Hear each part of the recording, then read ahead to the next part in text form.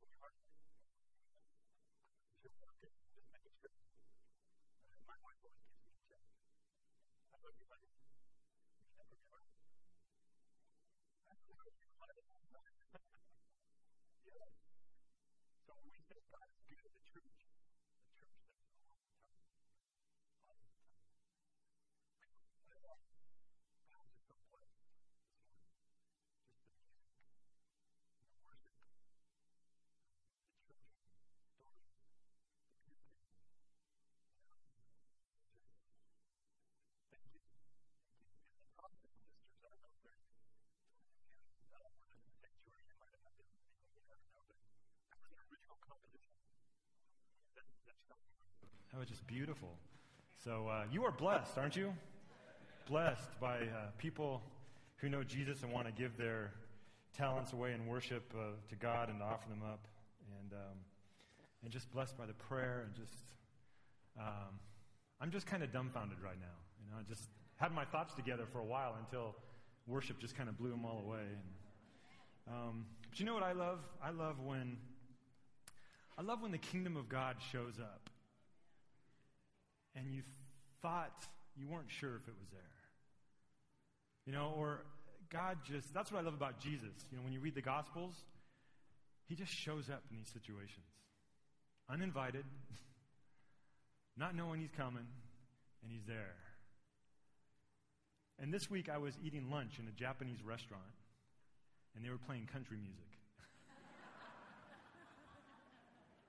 Only in America, right? I'm just, trying to have a quick lunch, and I'm in this Japanese restaurant in Redlands, and I'm like, is this country music? This is like the full experience. And I want to share with you, I just thought about this, do it as you were leading us in prayer, and I really appreciate how you did that today, and the song that led us into prayer. And I'm not going to tell you the name of this artist, but because my guess is this artist typically isn't associated with I don't know how to say it, but things that are kosher, maybe? I don't know. But this song, the kingdom of God just showed up. And they wrote this song about prayer. And the word says, man on the TV's gone insane. Everybody's just laughing. People cross the world holding on. The earth caved in. The ocean came down crashing. My neighbor lost his house because he can't find a job. Don't you dare pledge allegiance, and don't you dare speak of God. But now I'm begging for forgiveness. I want to make a difference, even in the smallest way. I'm only one person, but I can feel it working. I believe in better days. That's why I pray.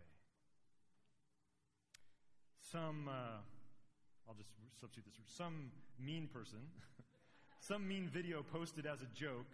Somebody's life gets ruined out of everything we can create. Where's the cure to keep the sick from losing? Babies having babies because their parents are always gone. Somehow we have forgotten how to make a house a home. How to make a house a home. But I'm begging for forgiveness, and I want to make a difference. In the smallest way, I'm only one person, but I can feel it working. I believe in better days. That's why I pray. These demons from my past haunt me every night, and I just can't get through it. If I could forget them on my own, I'll let go and just move on. But heaven knows I am only human. And that's why I pray. That's why I pray. I just love when the kingdom of God shows up in ways that you just don't expect, in ways maybe the artist didn't even expect. But just like Jesus said, if you don't praise me, the very rocks will cry out. And you can hear the gospel through country music in a Japanese restaurant, because our God is good all the time. And the food was good too, by the way. That was well, today I want to continue in our series in the book of Ephesians chapter 1, and we are doing the second half of Ephesians. But as I thought about the message this week, I was feeling the pace of life. You been there? Someone's feeling it. You feel the pace of life. I feel it, you feel it, everyone seems to feel it. Just the speed and the spin and the scatteredness of life. So much. If there's a shortcut, we'll figure it out. Let's take it, right? Save time. Whatever we can do. I read this week about a lady that figured out a way for her to get in the carpool lane by herself. Sort of by herself. She decided to make a friend, a little mannequin, but she got busted. So we even have a picture of it for you there. So if you're looking for ideas,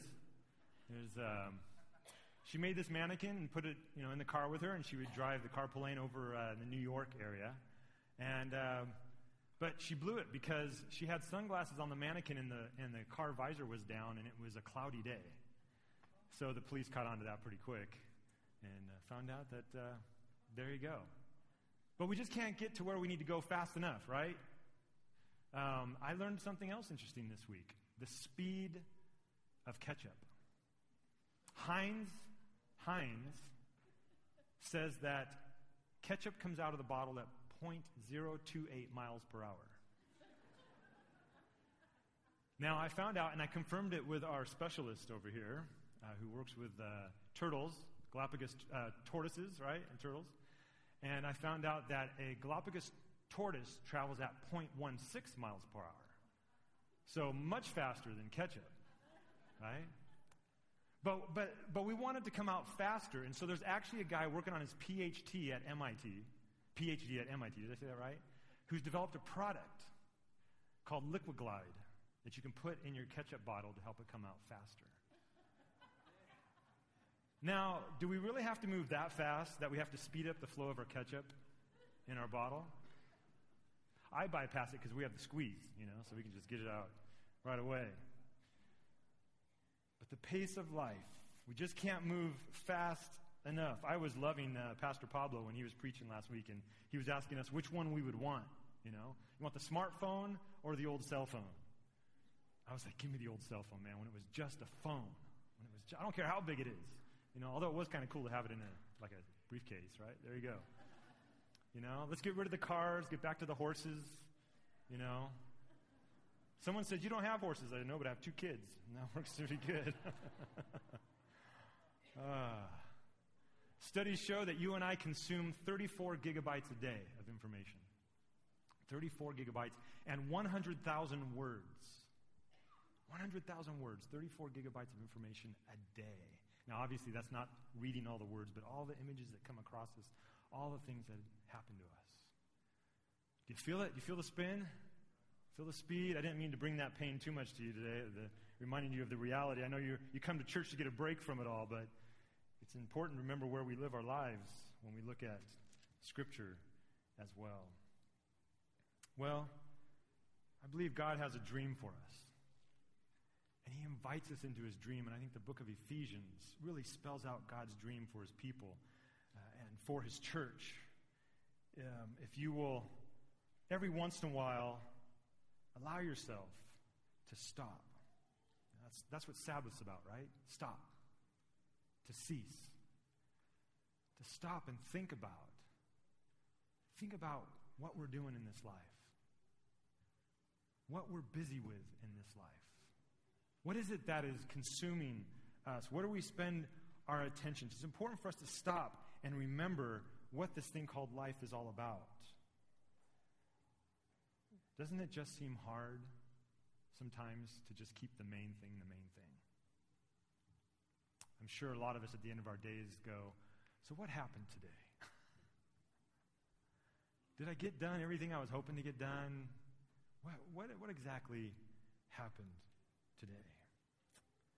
Well, Paul in Ephesians, the last time we were looking at Ephesians, was singing. He's in prison and he's singing. He's praising God. It's a song of salvation that we looked at from verses 3 through 14. And there's 3 stanzas in that song, if you'll remember, one about the Father, one about the Son, and one about the Holy Spirit, and how God's activity has brought about salvation to His people. That God invites us to live life in Christ. That in Christ we're redeemed, we're restored, we're reconciled, we receive an inheritance in God. And so Paul is singing and praising God. But now Paul turns to prayer. In verses 15 through 23, he begins to pray.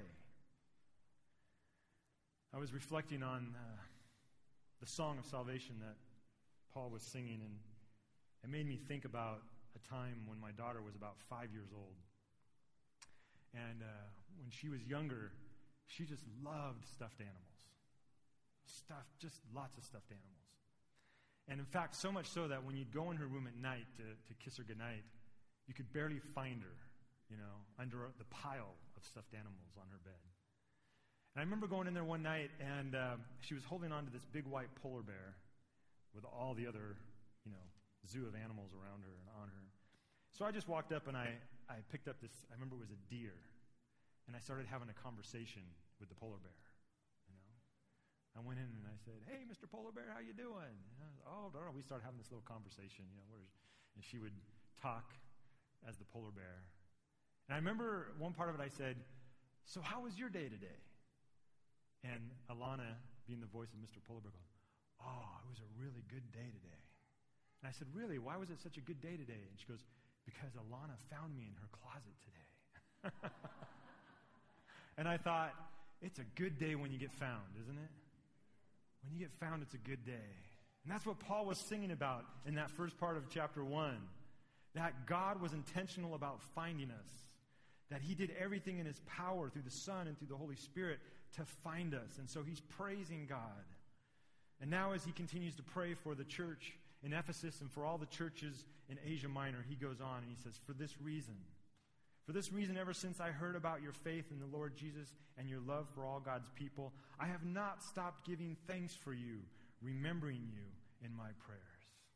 Paul has heard about God's work of salvation in the lives of these people, in the lives of the church, and he praises them. I thought about this and I said, what really makes a successful church, if you want to put the word successful on it? What makes a church successful? I think it's found right here in these two verses, specifically verse 15. A church that is faithful in the Lord Jesus Christ and loves people. Faithfulness in God and loving people. We can have all kinds of programs. We can do all kinds of things that maybe make us popular or not popular. But it all comes down, a successful church is a people who trust God and love people. A church doesn't get any better than that.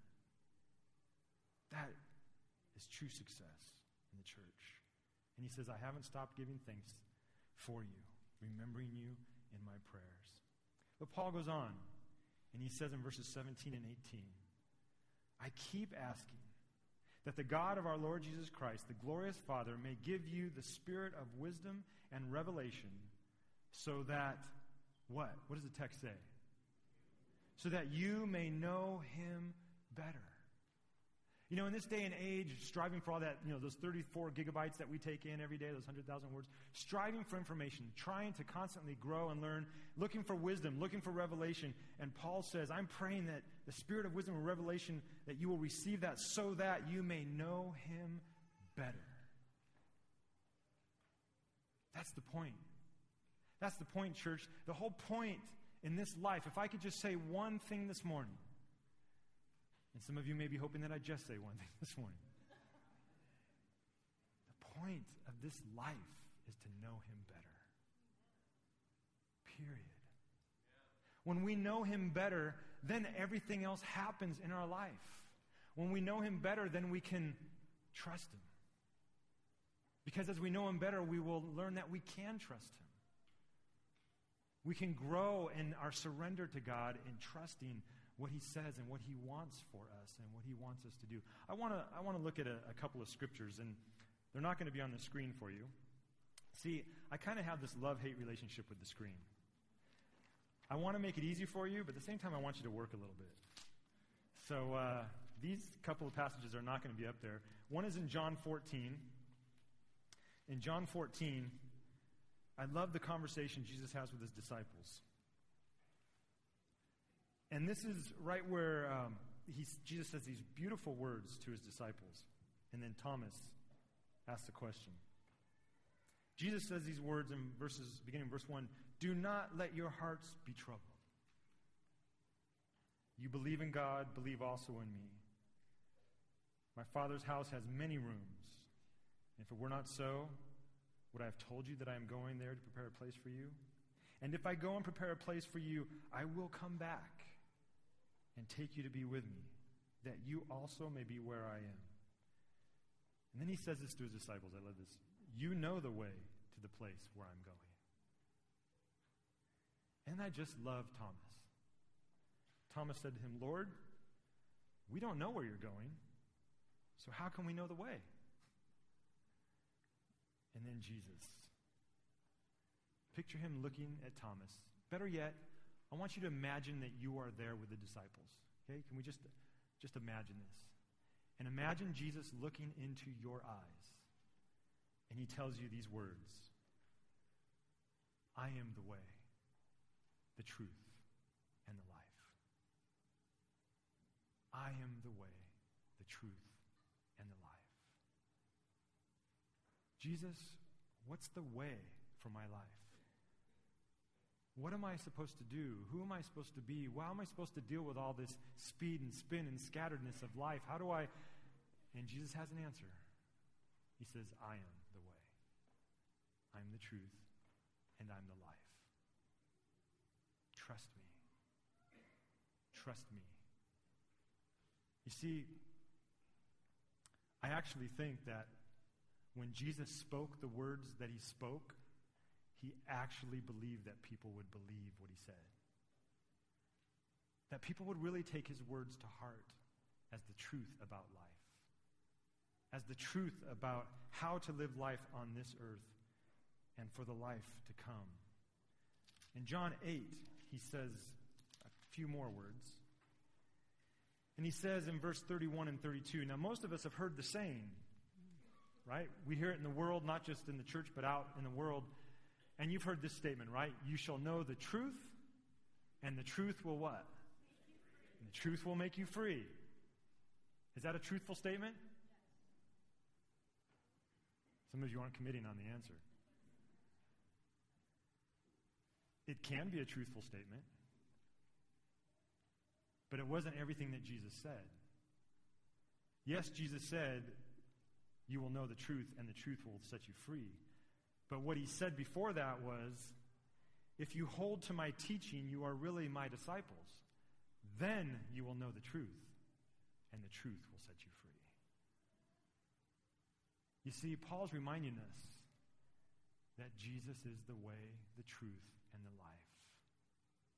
And if we trust Jesus, and if we really rely on him, and if we really trust his words to be the truth about life, that he really spoke the truth, and we believe his words, we hold to his teaching and who he is, he says, then you're my followers, and then you will know the truth, and the truth will set you free.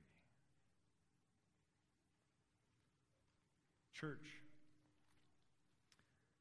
we have to trust Jesus. We have to. All of us here in this room are facing so many different things. We're facing financial issues. We're facing health issues. We're facing relational issues. We're facing all kinds of issues. Trust Jesus. Now, I realize that's easy for me to say. It's easy to stand up here and say, trust Jesus. It's as easy as that. It is and it's not. I've been learning a little bit about the brain these days. The brain is an amazing thing. I never forgot one comedian who said, the brain is a terrible thing, and it must be stopped in our lifetime before it kills somebody. You know your brain, right? I know my brain. Our brain is powerful, and it can play a lot of tricks on us. There's a lot of things that we can do. But one of the things I learned about the brain is that there's a little phrase, book I've been reading, says neurons that fire together wire together. Okay? So the more you think a certain way, the more the neurons that fire like that wire like that. And so what happens too is that now neurons, hopefully for all of you, have been firing for a long time, right? That growing up as a child, the neurons are firing and you get used to thinking certain ways. And so much so that after a while, the neurons have fired together in such a certain way, you don't have to think about what you do, right? Like how you breathe, right? You're all breathing without having to think about breathing. There's certain things that happen, certain skills that you learn that you don't have to think about because the neurons are fired enough that that part of the brain just fires and you're there. Now, that can also be a challenging thing for us in our experience with God. Because if there are neurons that have fired together, that are now wired together, that make you weary of trusting anybody or anything, that can be a challenge in trusting God. So sometimes, some of you, I know, some of you want to trust God more. And you're trying, but the neurons have fired in such a way for so long that it's hard to do it. But the good news is that the mind is a wonderful thing, and God knew what he was doing when he created the mind, that as you begin to make the neurons fire in a new way, it'll wire in a new way. Now, my reason for telling you this is not because I'm a neurologist. You know that. I'm nowhere near the intelligence of a neurologist. But I want to tell you this today because I know that some of us beat ourselves up. Because we'll say sometimes, why can't I just trust God? I know all the Bible verses and I know all these things, but why can't I trust him? And part of the reason is because for a long time, those neurons fired and they wired. So I'm just putting out there today that some of you maybe it'd be a good idea to meet with a good Christian counselor and have them help you learn how to do that. Because you can go on beating yourself up thinking you don't have enough faith and that you're not trusting God enough, when maybe you need someone who's skilled in that area to help you and begin to learn how you can trust in God because you're rewiring those things. Our God is an amazing God. Paul prays that we would know him better. And he goes on. He says, I pray that the eyes of your heart may be enlightened in verse 18 of chapter 1. In order that you may know the hope to which he has called you, the riches of his glorious inheritance in his holy people. He wants our eyes of our heart, our inner eyes, you could say, to be enlightened so that we would know the hope to which he's called us. Jesus did not come to earth, die on a cross, and be raised from the dead so that you and I would have no hope. He came that we would have hope. Not just in what's to come, but now. By trusting him with our life. You see, when Jesus came, he preached that the kingdom of God. He said, the kingdom of God is now here. And he says, and this is how you get into the kingdom of God. Trust me with your life. When we trust God, then God reigns. God's kingdom happens within us. Know this hope to which he's called you, the riches of his glorious inheritance in his holy people. An inheritance that's to come, an inheritance that is now through the gifts and the fruits of the Spirit. But you know what I love about God? Jesus is so powerful, and we're going to see that here. That Jesus Christ will not only get us through life, he will get us through death. Because not even death could hold your Savior down. And it says here, look at the type of power that it was that is available to us in this life. That power, the second half of verse 19, that power is the same as the mighty strength he exerted when he raised Christ from the dead and seated him at his right hand in the heavenly realms. Now let me stop there because our English translations don't do justice in this. He exerted when he raised Christ, and the Greek says, from the dead ones. Now, that's different than just saying, like, he reanimated a corpse. It's not an isolated resurrection. He brought Christ from the dead ones. In other words, what the Greek is saying, he's the first of many to come.